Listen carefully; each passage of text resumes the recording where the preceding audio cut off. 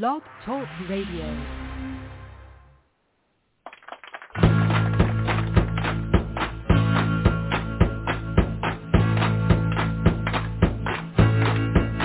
I was a hard-drinking sinner with blood on my hands. I was a hard-drinking sinner, a gun in my hands, drinking 40 pounds for dinner till I met a big man, and the man said, how do we do? How do we do? How do we do? How do we do? How do we do? Oh, how do we do? Well, I feel like reborn.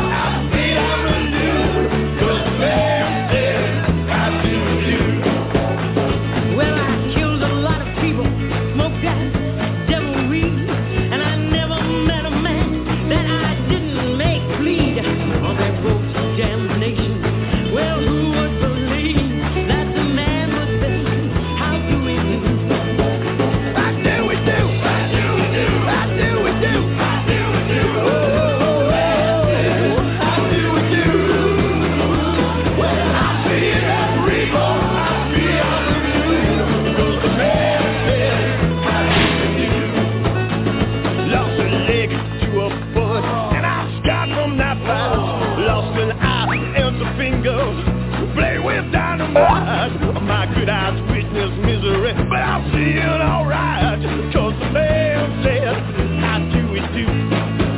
How do we do? How do we do? How do we do? How do we do? Oh, how do we do?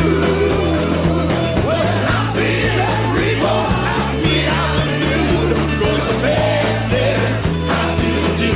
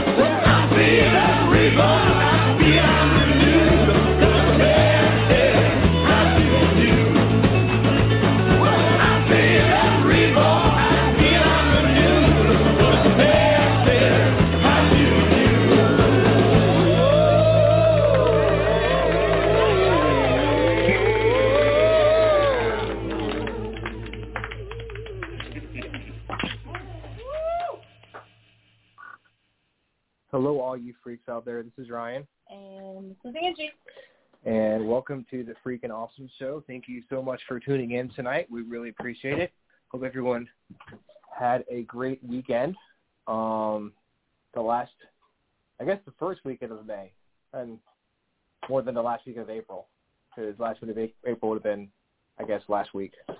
So, happy May, or as Hank would say, May.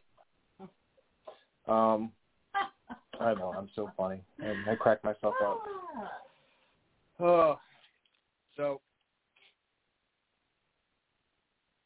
we had an event last night at the cabin on 360. We were partnering up with Paranormal Relief to for the frontline workers and the people who have kept us safe during the pandemic. We had a free investigation. If you work, your frontline worker, or military, police, whatever, you come out for a free investigation. And it was fun. It was we didn't have quite as many people as we were hoping to have out there, but we understand that, with what they do, their occupation, you get busy. And if you have free time, you probably want to spend it with your family. So, like I said, we're disappointed in the numbers, but we understand why that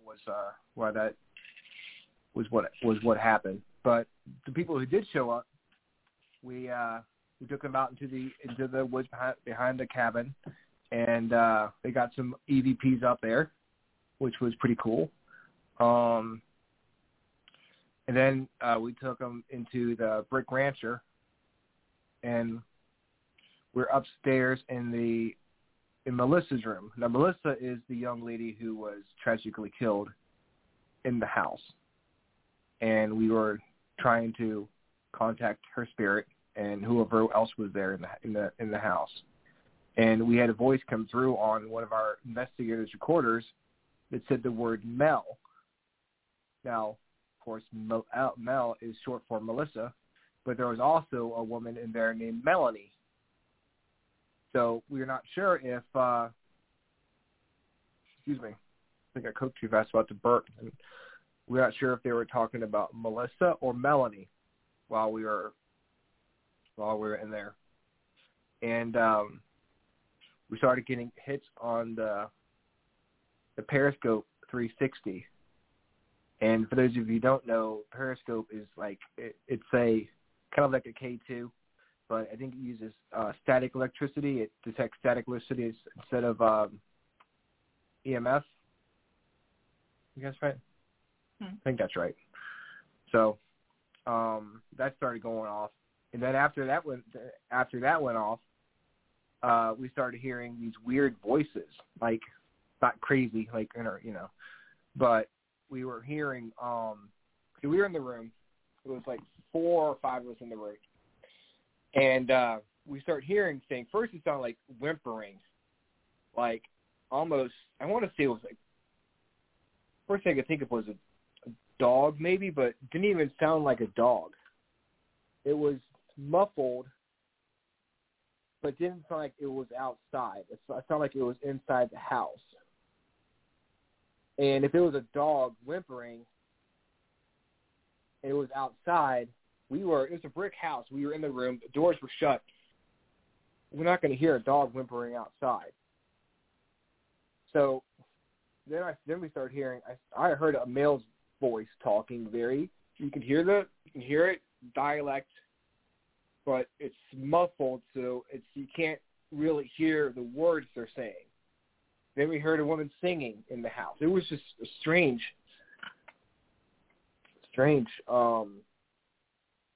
occurrences that were happening last night. So yeah, the house was pretty active last night. We had some good EVPs, and of course, all the singing. And I've not listened to my recordings yet, so I'm not sure if we picked them up or not, to be honest with you. But they were so faint that I don't think that they were captured on recorder. But I have not checked my recorder yet to see if they were captured or not. So, but it was a good time, and I'm sure the people who came out and joined us on the investigation had a good time. And hopefully we have an event coming up on the 15th of May. This is actually being put on by us, by Crop, at the cabin. And then on June 19th, Crop is putting on an event at Pamplin Park, which unfortunately I cannot come to, which is fine. Angie's birthday's that weekend, so I'll be celebrating with her. But for those of you who can come out to the park, it is definitely a great location. It's like over 400 acres of and it's super active. And there's like lots of residual hauntings there, lots of like intelligent hauntings as well. So if you have a chance and you're in the neighborhood, you want to come out, spend the night on a freaking paranormal battlefield. I mean, it's definitely worth it. It's people want to spend the night out at Gettysburg all the time. This is a chance for you to come and actually investigate a paranormal battlefield, a critical Civil War battlefield, and use some of the equipment that Ghost Hunters use. It's going to be a lot of fun. So June 19th to the 20th, I think that's the date. So that's about it for news and notes.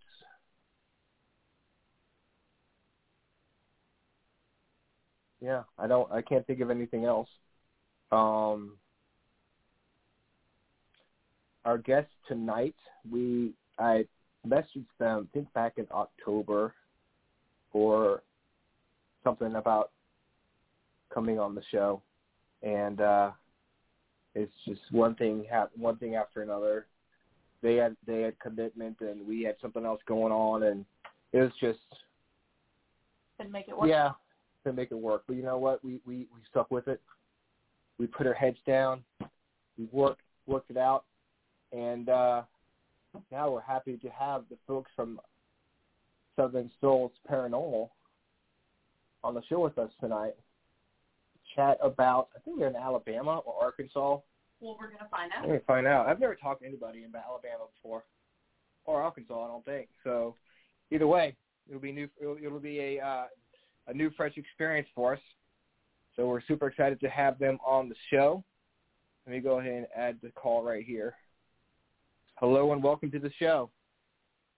Hi, how are you? We're doing just fine. How are you? I'm doing just great. That is awesome. So where exactly are you guys located? We're located in Florence, Alabama, the top northwest corner of the state of Alabama, right up there next to Tennessee and Mississippi. Oh, Alabama. Yeah, we knew it was one of those states. Yeah, that's awesome. So if you could just introduce yourself, and we'll get started. Yes, so my name is Dalton Harrell. I've been doing this for about 6 years. Started my team, Southern Souls Paranormal, at the age of 15. I've stuck through it for 6 years, like I said. And, I went through some teams. I've done some public events. And here recently, last year, I joined the Warren Legacy Foundation for Paranormal Research and started working with them.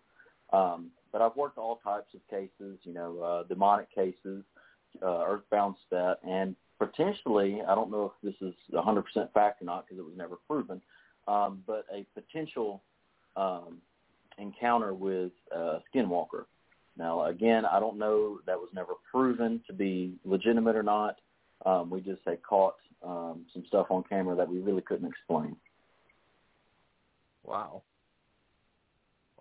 So, growing up, you said you started your team when you were 15. Were you always into the paranormal, just like at a really early age? How did you get the bug, so to speak? Well, I wouldn't say I've always had an interest in it, but I've had experiences, especially as a child, just like most people have. The sensations of being watched, seeing things out of the corner of my eye. These things were happening to me at, 7, 8, 9, 10, and 11 years old. I got thinking about it, and some stuff happened to me whenever I was 14 and 15. And, I kind of questioned, are spirits real? Because I was told my entire life that, ghosts aren't real, spirits aren't real. It's all in your head. But I knew there was something to it. I knew that there had to be some sort of explanation. So I started doing my research, and basically in my own mind, I pretty much come to the conclusion that, yes, there are spirits out there, but I have to see it for myself to believe it. I have to capture something on camera for me to genuinely 100% believe that spirits are real. And so, whenever I was 15, I started the team. That's what my primary goal was, to see if there was an afterlife, to see if ghosts and spirits were real. And I soon found that out to be very true. And then, I kind of shifted my my goals towards helping people later that year because, you know, whenever you're experiencing a haunting, who else are you going to call? I mean, you call the police department, what are they going to do? You call the fire department, what are they going to do? You know, there's only a small group of people that know how to handle a paranormal situation or paranormal activity, and an even smaller group of people actually know how to fix the issue rather than just capture evidence. So that's pretty much been my goal, is to try and actually help people, whether that be to get them answers or to try and cross over a spirit. And crossing over a spirit is, you know, kind of like leading a horse to water. You can lead a horse to water, but you can't make it drink because of free will. But, you know, I do everything that I can in my power to basically help the people that I serve, which is also why I joined the Warren Legacy Foundation, to actually be able to serve more people and to help more people, and to also just gain more knowledge and do more research, because it's something that has interested me in the past 6 years. Yeah, I think a lot of times people, you know, they watch shows, they watch Ghost Adventures and Ghost Hunters, they'll see the evidence being caught on camera, but until you experience for yourself, you experience your first EVP or capture your first paranormal evidence, there's always that little bit of like, well, yeah, it's there, you know, it's not 100%, you know, believable until you experience it for yourself. Exactly. And then people who experience it still don't believe it, they refuse to believe it, which is frustrating, but, you know, whatever. You can't much about them. Believe. Yeah. No. Yeah. You know what? Don't want to believe, and they try to find excuse, any excuse in the book for it not to be what's right in front of them. Yeah, you know, skepticism is great to have, especially if you're an investigator. You know, you want to be a skeptical believer, you know, as we call it. You know, you've got to be able to try and think logically. Not everything is a ghost, and not everything is a demon. Oh, certainly not everything is a demon. You know, I've dealt with a lot of people, and, you know, I've dealt with some people who think that a harmless little ghost is a demon. And I've seen investigators that think that ghosts are demons, and that's not really them being, you know, ignorant. It's just that they were never really taught the correct ways to investigate and the correct ways to identify things. It is a very difficult field to, I guess, wrap your head around on some things, but it can be taught, it can be learned. But, you know, that's probably one of my biggest pet peeves is, you know, I get contacted, or a team contacts me to help them with a case, and it's demonic, and it turns out to be just a human spirit, but that's because they did not have the correct knowledge to actually go about identifying what was actually at the residence or at the location. So, you know, that's what I also try to do, is try to educate people as well. You know, I by no means know everything. I don't. No one knows everything, but I do know quite a bit. And, you know, I'm able to actually educate people. And several months ago, I actually stopped doing courses. They were just free courses, or something to kind of give me something to do. But, you know, I did courses for probably about 4 months, and it just got overwhelming, so I ended up having to stop. But, you know, educating people is also another one of my big goals as well. Yeah, it doesn't help that when you watch Turn the Travel Channel, or, you know, shows on whatever Discovery Channel, whatever, and they're talking about demonic stuff every other episode. They make it sound like that, you know, it's demonic stuff happening all over the place. Yeah, and I mean, that's just simply not true. You know, my belief on demons and possessions is that, you know, yes, possession is real. Is it rare? Yes. Are demons rare? Yes, but they're more common today because they have more avenues to go through to actually possess or oppress a person. I mean, you've got all these different avenues through television. You've got the, you know, the websites, and then you've got radio, and just all these other different avenues for something negative to attach to you. At least that's my belief. But, you know, demons are more common today than they were 100 years ago, but today they are still very rare. In my 6 years, I've only worked one true demonic case, maybe two. The second one could not have been actually proven, but I'm just going to go ahead and say one because we did prove it to be demonic. Now, do you think the whole thing with demonic stuff, is it more common because with social media and like television and stuff, the word can spread a lot easier than it did back in the day? Like, there could have been a lot of demonic cases back in like the early 1900s, but nobody knew about them really because the word didn't spread. Nowadays, something happens in, I don't know, some like Thailand or something, and it's all over the internet. If you like demonic possession in Thailand, I'm not, so. I agree to a certain extent with you there, but I mean look at the world in the last 50 years. The negativity that is enveloped with the people of our planet, just the citizens of Earth. There's a lot more negativity going around, especially in the last 50 years. I can't really, say I've experienced all of the negativity in the last 50 years because I'm only 21. But, I do believe that, with there being more negativity, there has to be a cause to that. I'm not saying that everyone's possessed by demons, but I'm saying where there's negativity is going to follow, like attracts like. And if you're a negative person or a bad person, you're going to have a very negative energy and a very bad energy around you, and that's going to attract negative entities. So, yeah, I do agree with you, but I also, think it has something to do with just how the world has become as well. With going back to the whole social media and negativity, you could spread negativity a lot easier now through social media posts and stuff like that, but you also spread positivity the same way. So it's a good thing. It's a blessing and a curse at the same time. It is.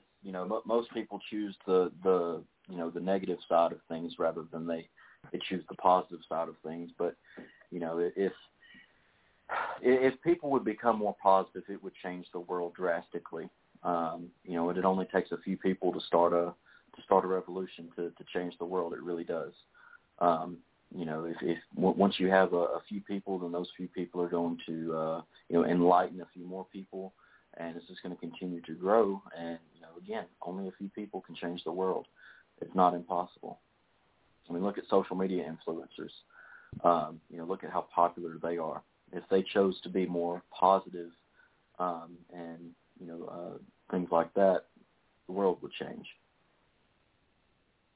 Yeah, and plus when you can use social media for, being able to help people, people who need help, like people come to you for help at their house. They can contact you through social media, where before they wouldn't really know where to go to find someone to investigate the paranormal, and that's a good thing. That's definitely a bonus. And plus, it's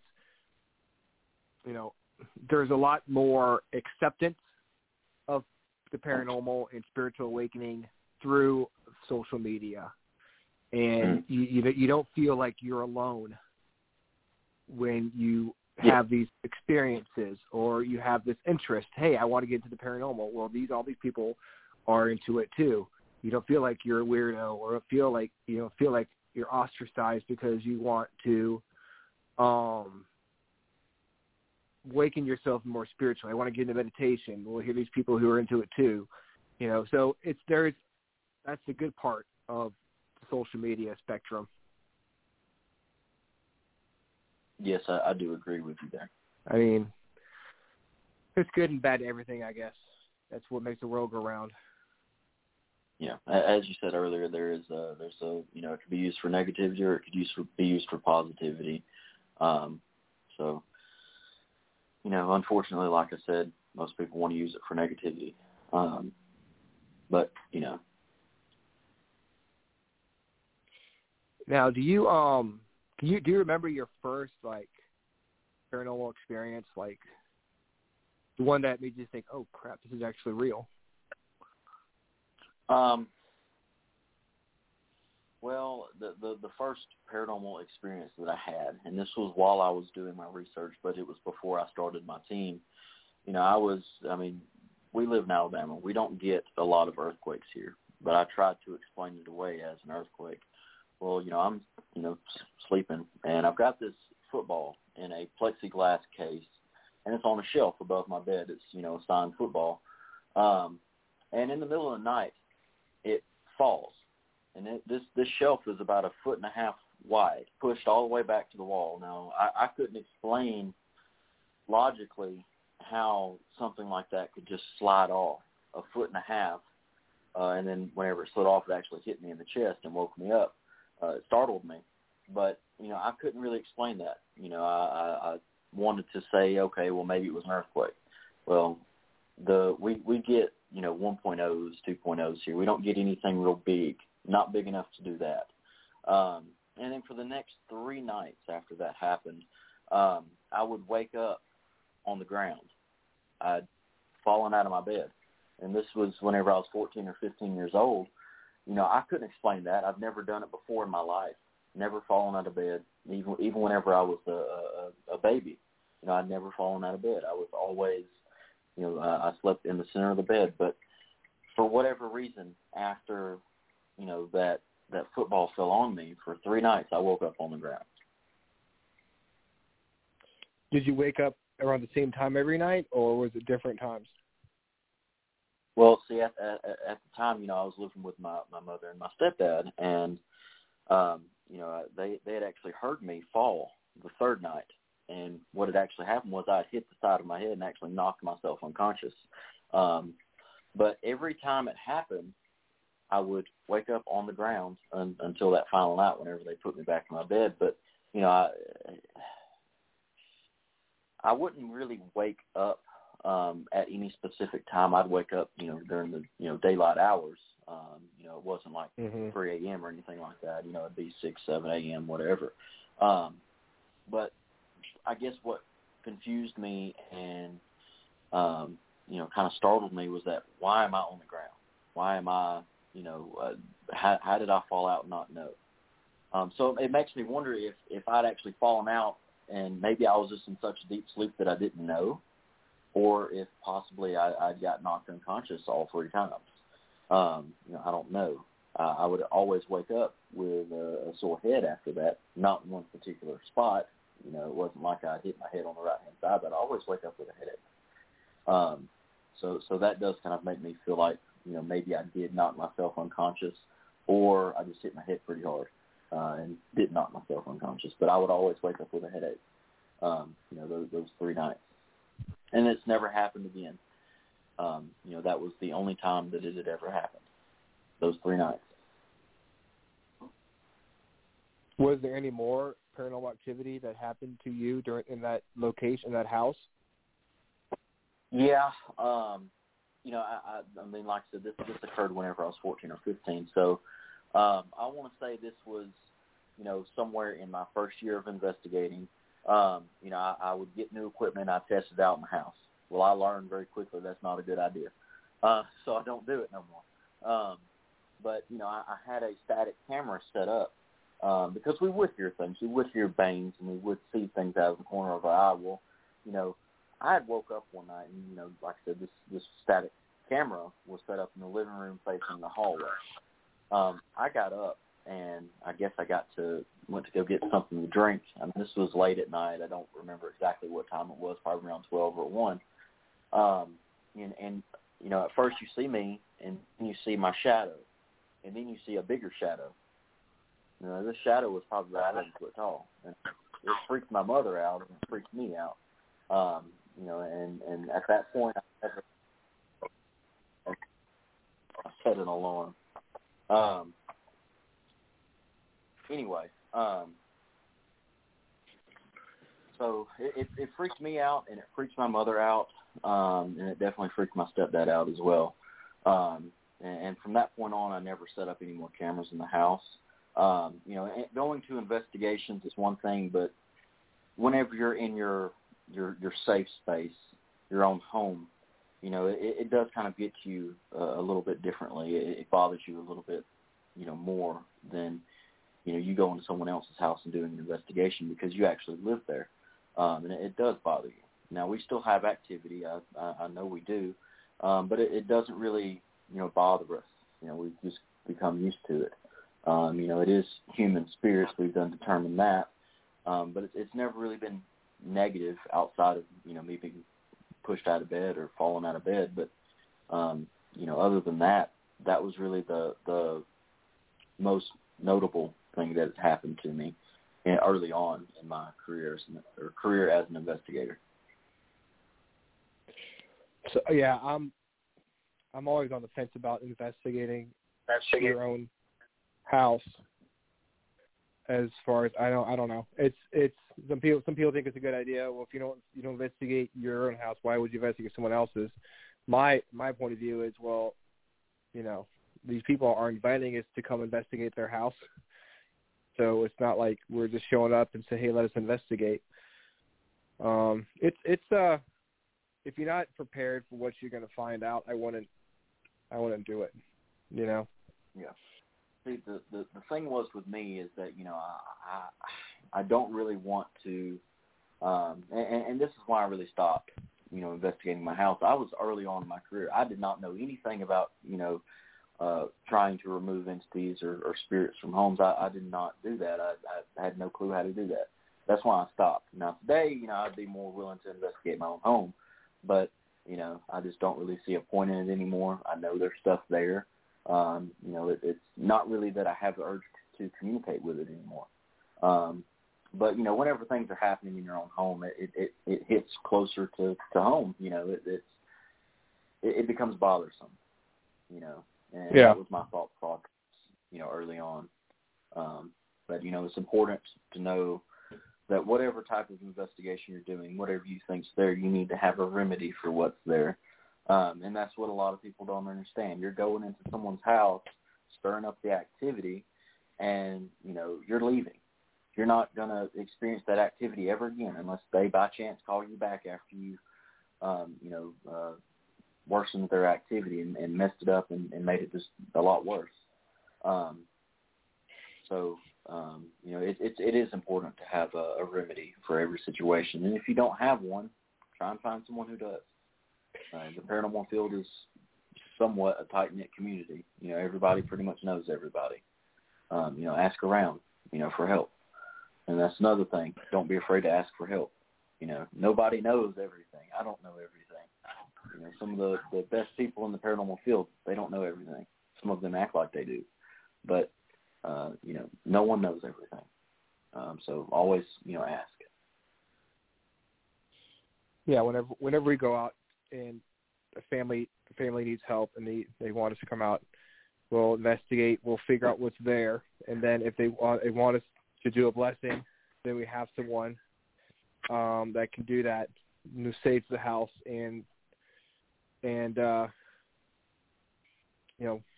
finish the job, so to speak. Because like you said, you want to investigate the house, get them riled up, and be like, all right, cool. Well, you have ghosts here. Here's the evidence. Bye. We want to. Yeah, that's what most people do. They came to us for help. Yeah, they contact you to help them. Now, if they just want to know what's there, then that's fine. That's okay to give them the evidence, explain it to them, and then head out. But, if they're asking you, hey, I want these things out of my house, then you either agree to it or you don't agree to it. If you don't agree to it, then you probably don't know how to get rid of them. And some people who would agree to it also wouldn't know how to get rid of them. They just want the evidence to post on Facebook. And that's the sad part. Most people are out to get famous, and, I'm not really for that. That's the thing about evidence. It's all like if I get an EVP from a house here in Richmond and you got an EVP from a house down there in Alabama, there's no difference. It's the Class A EVP. It's the Class A EVP. Doing this for evidence sake is kind of a fool's errand because, you know, nothing really stands out anymore.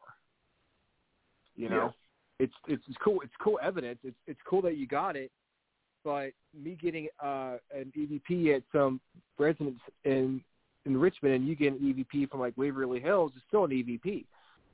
You know, it's all about understanding where the EVP came from and just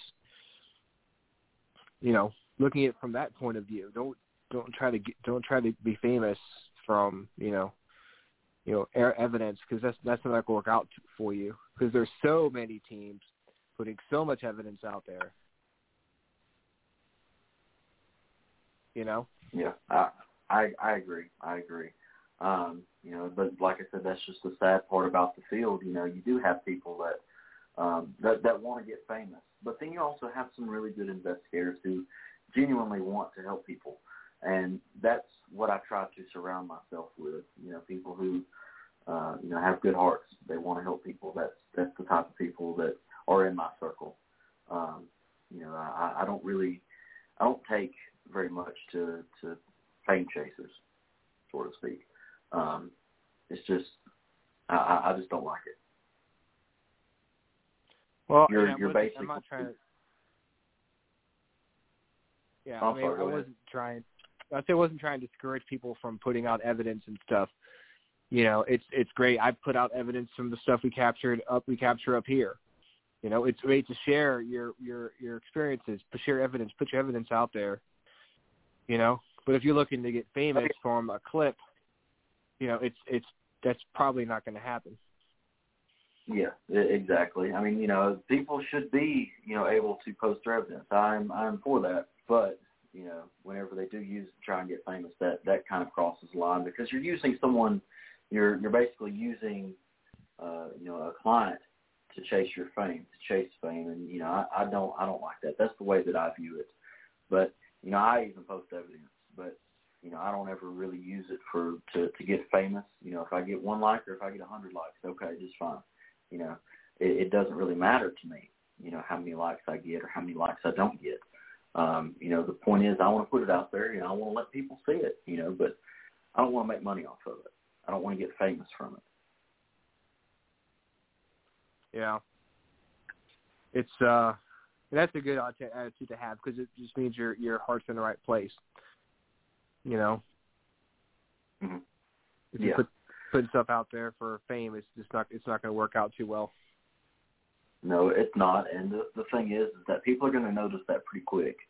You know, I'm sure, as you know, everybody knows, the paranormal field can be fierce. You know, but that's the thing about it. It can be good and it can be bad. But you know, it can be aggressive at times, and people will, you know, call someone out for doing something like that.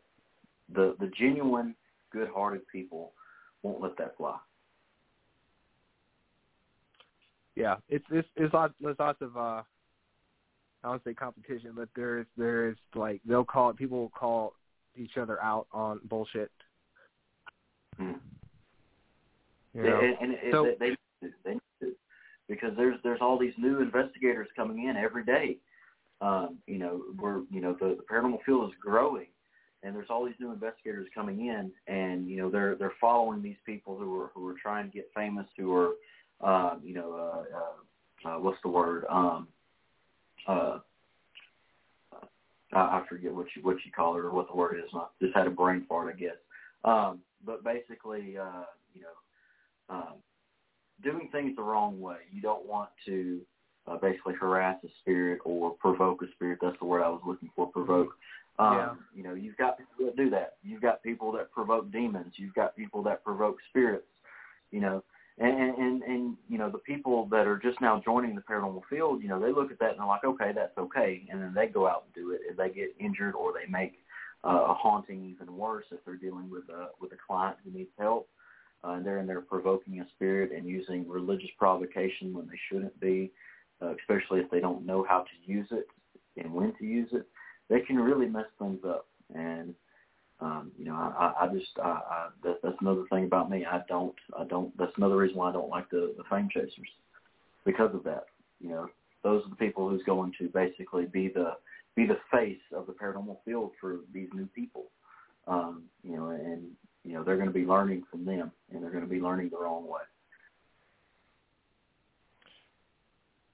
I think a lot of people don't realize is when they're watching these TV shows that they're there to make money. They're there to be entertaining. Well, they're there to give people what they want, and that's a story, excitement, and some ghosts, whether they're real or fluffed up ghosts. Yeah, exactly. They, I'm not saying that what of them they do is not real, or it's not like, there's not history there that can make it real. But, a lot of times there's a lot of sparkle added to the stories, They want to sell. Because that's what they're there for. They want to sell episodes, yeah. If they, watching people investigate, like.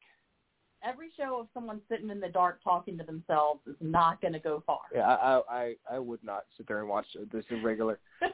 Because it's like. You wouldn't watch it, but you do it every Well, I do it. I'll do it, yeah. But watching other people do it and actually doing it myself is a lot different. Yeah, absolutely. Oh yeah, I agree 100%. Real investigations can be extremely boring, and a lot of people think, oh, it's just like it is on TV. No, it's not. You're going to be sitting in a room, like you said, for hours on end, with an EVP recorder, asking questions in the dark. Sometimes you just feel like you're talking to yourself. And, a lot of times you are. There's nothing there to listen to you.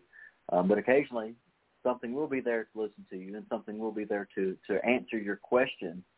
And whenever you hear that EVP, that kind of gives you a little energy boost. I'm like, okay, well, let's do some more EVP sessions. Let's see if we're picking up anything in this room. You can get very tired very quickly, because it is boring a lot of the times. I mean, like I said, you're sitting in a room for hours on end, trying to talk to a spirit. It's not all hearing bangs and stuff like that, getting scared. More likely that's not going to happen, at least in my experience. It's extremely boring, and that's something that people have to know coming in. It's not like what you see on TV. Well, I use this comparison a lot. I compare it to fishing.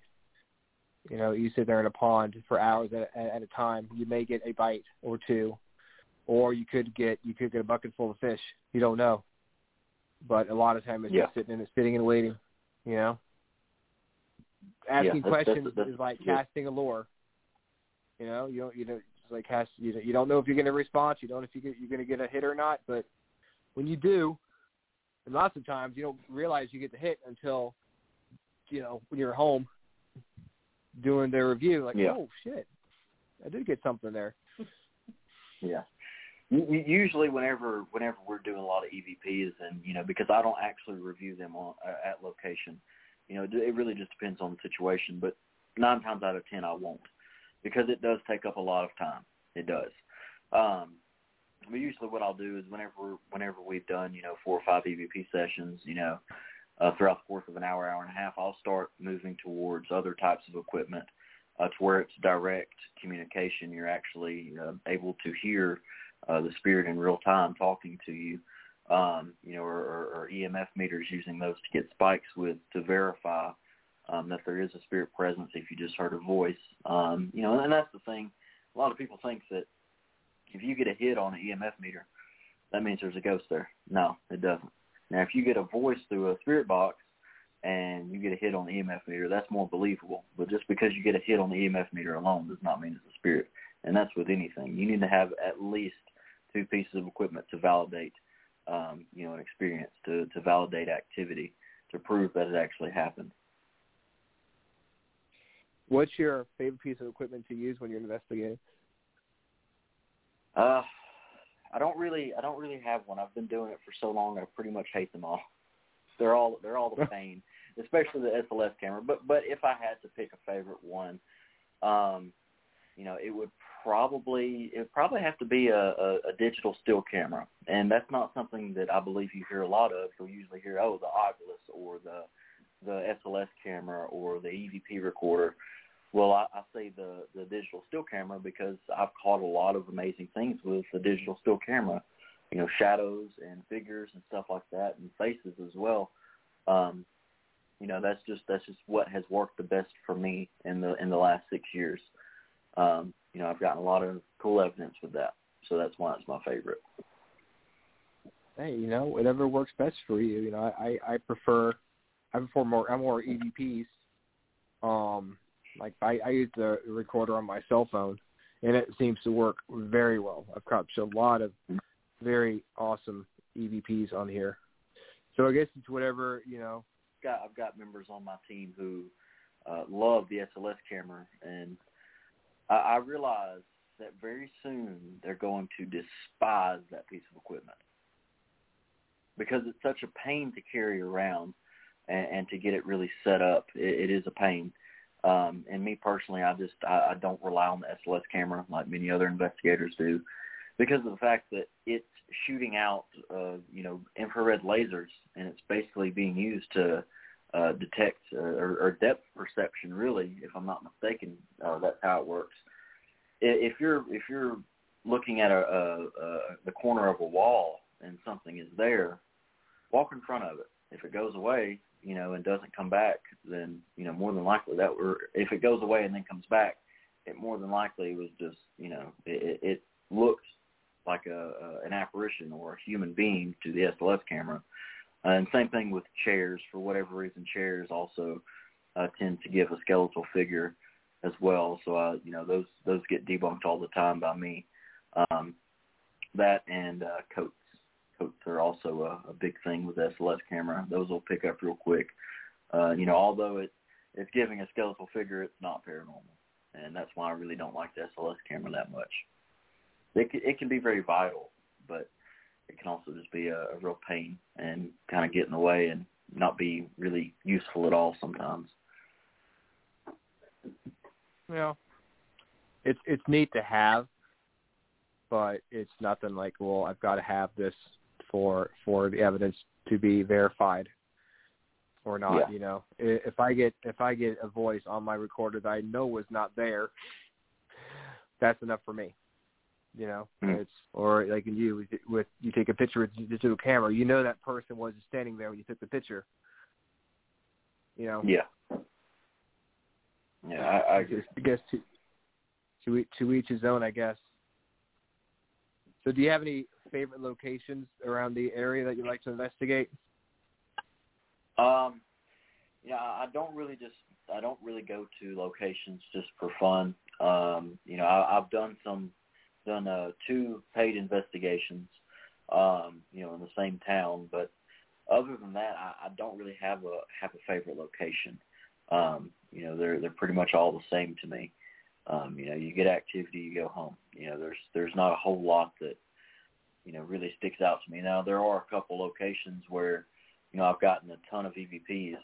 I've had some scary encounters, but, other than that, I don't really have a favorite location.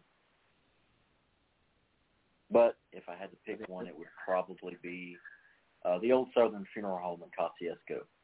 Whenever I did a public event there, we were taking a group photo, and we had the camera set up and everything, and, we're basically looking into the foyer. Okay, well, there's a big open space, and there's windows around it.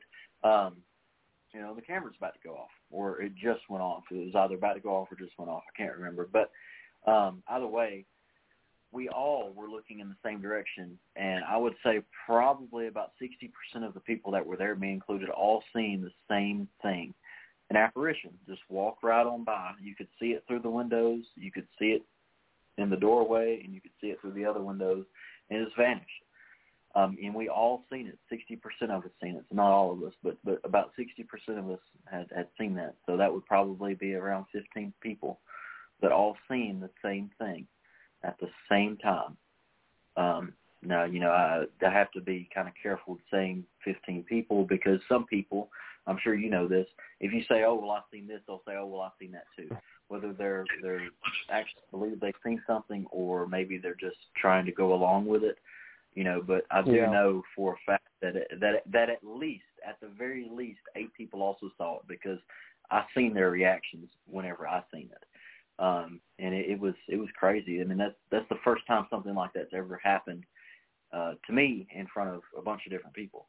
And we had some interesting evidence there, some disembodied voices. We had some pretty cool activity on the 360 periscope, which I nicknamed the straw machine because it looks like a bunch of straws coming out of it. It does. Yeah, but we had some pretty cool activity with that. I mean, we basically asked it, okay, make it go red, make it go blue, make it go green, and it did every time. And I put my hand in front of it, and it was lit up in the opposite direction of my hand. And I said, touch my hand. You could just see that device just slowly start lighting up towards my hand. And, I did feel a cold sensation and a tingle on my hand. And, to me that was validation because not only did I feel it, but I just witnessed the 360 periscope, pretty much do a full or half a 360 or 180 and stop at my hand at the same time that I felt that cold chill in my palm and tingle. So that was definitely very interesting. But the scariest location that I've probably ever been to, and this one's local, and this was a client that actually contacted me about it. And this was back in 2018, September of 2018. They contacted me, said that there were all sorts of different things going on, loud footsteps, voices, sounds of a radio, if I'm not mistaken, doors slamming, doors opening.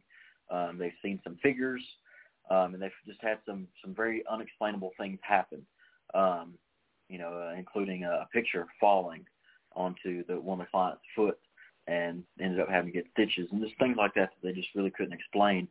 And, I decided to do an investigation, and probably about halfway through the interview, they're like, I think we've got a demon in our home. And I'm like, okay. I'm thinking to myself, yeah, all right. I hear that a lot. I didn't realize that, at the time that, it really was demonic. And this is the first demonic case that I ever worked. And I made a mistake with it. Whenever we actually did the investigation, my team was running late. I was there first. I met the clients and everything. And, after they left, they did not want to be there during the investigation. They refused to stay there, which is something that I don't see very often. Most people are like, okay, well, we can just go or we can, stay here or whatever. I give them that option. If they want to stay or if they want to go. Most people are like, oh, well, I want to stay or, it's okay, I'll go. But they were very, very, they were, reluctant to stay. They wanted to leave. There's no way that they were going to stay there. Well, anyway, I started the investigation by myself. Big mistake. And for the first hour, nothing really happened. And, after the first hour, I remember them telling me that, a lot of activity happens outside of the living room. But if you're in there and you're not doing anything or you're just not focused on the activity, then things will start happening because they feel like it's trying to get your attention. So, I thought, okay, well, I'll just turn on the TV and, watch some TV for a minute and see if anything happens. And it did. Out of the corner of my eye, I seen this apparition, this peek around the corner. And as soon as I seen it, I looked and I seen it again. This time, both of my eyes were on it directly, and I seen it again, and it poked its head out twice, and it just disappeared. And it looked so real to me because it wasn't translucent. I couldn't tell if it casted a shadow or not because it was in a pretty dim room anyway, and it was extremely quick also. But I couldn't tell, if it cast a shadow, but it did not look like it was translucent. So I get up and, I'm immediately calling the clients. I'm like, have you seen this? Have you seen, this white figure? I mean, it looks like a, what's the word? I can't think of it, but basically it was just completely white. It was almost like an extremely bright white. But anyway, I turned around the corner and I didn't see it. But I thought there was a real person there because it did not appear to be translucent. So I turn around the corner and it's not there, and I just get this feeling like I'm being rushed from behind, like something is running up behind me. I immediately bolt out that front door, and I'm gone for probably 2 hours, because at that point I realized, okay, well, maybe me being back here or out here by myself is probably not the best idea. So I left, and I waited for my team to meet me at the nearest gas station, and they did, and we went back and everything, and they pretty much made fun of me because they thought I was messing with them or being a little over dramatic. Turns out I wasn't. They had almost the same experience as I did, and it really, I think it really shook them. Wow, that's incredible. But we're just about out of time here, so I want to give you the chance to plug your team. Any pages you guys have you want to promote. This is your opportunity. All right. Well, you can find me on, me personally on Facebook, Dalton Harrell. You can reach out to me that way. You can also reach out to my team page, Southern Souls Paranormal, and again, that is on Facebook. And you can also find the Warren Legacy Foundation, which I mentioned earlier in the show. You can find them on Facebook as well. There's definitely a lot of cool things coming in the future, and I hope, a lot of you will go check out that page and give it a like. Well, we certainly appreciate you coming on the show and chatting with us tonight. We'll be in touch, and maybe we can have you back on to talk some more about what you've captured. Yeah, sounds great. All right, man. Well, thanks a lot for your time, and we'll talk to you soon. All right, no problem. Thank you. All right, you take care. And be safe out there. Too. Bye-bye. All right, bye. Bye. You too. Bye-bye. So that was fun. I enjoyed that conversation. Now we're going to be at the beach next week. We do have a team. We have a show next week. We have Fred Scheidenberg coming on the show next week. So we may be doing a show live from the Outer Banks. The Outer Banks. So that'll be fun. So we'll be back next week. Same freaking awesome time. Same freaking awesome channel, but not the same freaking awesome location. Exactly. So we will talk to you next week. Again, thank you very much, Dalton Harrell from Southern Souls Paranormal, for coming on and chatting with us. Again, it's pretty cool talking to someone from Alabama. First time. I've met someone from Alabama. I've never actually talked to anybody in Alabama before. So That's cool. I like to be able to talk to a paranormal team from every state. That's my goal. That's a good goal. Yeah, so that's what I want to do. So, all right. Anyways, guys, thank you again for tuning in. We always appreciate it, and we will talk to you next week. And, Angie and I, we have our own YouTube page. We've been keeping up Parker Jones's. Basically I've been uploading old videos onto it, but, we'll get some new videos on there eventually. Yeah, we'll get to it. It's a new thing for us. It's been a rough year. Yeah, not much going on, but we've got some adventures coming up. We go to the start. We're going to the beach here in a few days, so we'll keep you updated, keep you posted, and don't forget next week we'll be back with Fred Scheidenberger. Scheidenberger. I'm not sure. One of the two. I'll figure it out by the time Sunday comes around. So we'll talk to you later. Have a good night. Love you. What did I say love you for? I don't know. Yeah. We do love you guys. We will talk to you soon. Bye.